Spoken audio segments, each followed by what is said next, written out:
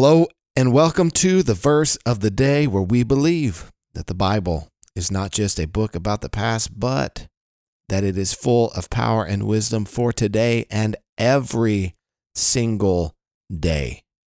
Thank you for taking some time to look at God's Word together. Today's verse is for April the 17th, 2020, and it comes from my good friend on Instagram, Raja. Thank you, Raja, for submitting this verse. And it is Acts chapter 17 and verse 27. That reads, that they should seek God in the hope that they may feel their way toward him and find him, yet he is actually not far from each one of us. Acts chapter 17 is a wonderful chapter in the Bible. And Paul is preaching to a group of people he's never met, in a city he's most likely never been to, and he is preaching to them about the one true and living God. And he's preaching to them in a city full of idols, in a city where they have a massive temple. The city is Athens, and he addresses these men and he says, I know that you are very religious because I've seen all of the idols here in your town, but the God that created all things does not dwell in a temple made with hands, and he is certainly not made and fashioned out of wood and stone and gold, these idols that you're worshiping. He is the creator of the universe. And he says that when God created humanity, especially now as we skip down to verse 27, he did so that they should seek God in the hope that they may feel their way toward him and find him, yet he is actually not far from each one of us. God created us to live in relationship to him. And here the way Paul describes it is that we should seek God. You were created to know God, to have a relationship with God, to be a friend of God. You are an image bearer of God.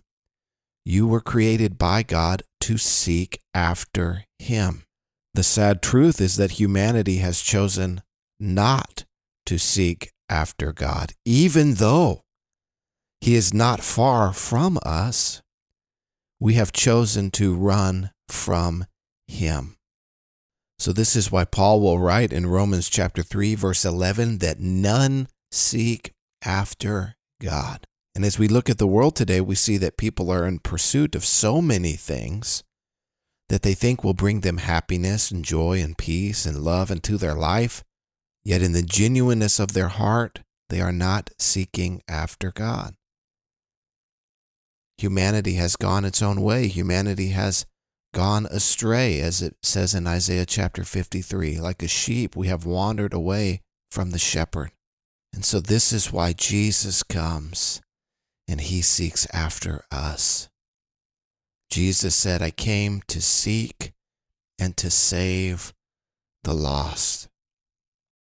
Because we are not looking for God, he came looking for us. Because we are not seeking after God, he came to seek after us. And he comes and reveals himself to us. And it is all of grace that God has revealed himself to us. I imagine if you're listening to me today that you are someone who has put your faith in Jesus Christ. Why else would you click on this little thing that says verse of the day? The reason you are a Christian is because God sought after you. Because God came after you. Because God called you by name, because God saved you by his grace, because the Holy Spirit illuminated your understanding, because the Holy Spirit revealed to you the truth about who Jesus Christ is. This is not something that comes to us intellectually. This is something that comes to us by a revelation of the Holy Spirit, where the Holy Spirit convinces us of the truth about who Jesus is, so that we have nothing to boast in, but only in the work of the cross. Jesus who came to seek us because we did not seek him. This is what makes grace amazing, is that it is unmerited favor. God is not up in heaven looking at good people and bad people, and he decides to show his grace to the good and reject the bad. No, he shows his grace only to those who need it. And we all need it because we all have fallen so short. So as we head into the weekend today, let's just once again be amazed with the grace of God, that he would save us, that he would pardon our sins, that he would take our place and endure the punishment that we deserved because of his great love for us. And now we love him because he first loved us. This God who cannot even be contained by the most magnificent and majestic of temples, that they are too shabby for him. He is the creator of all things, the creator of the universe, the God who speaks, and the universe is formed. This God has set his love and his grace upon us for reasons and purposes that are in him and not in us.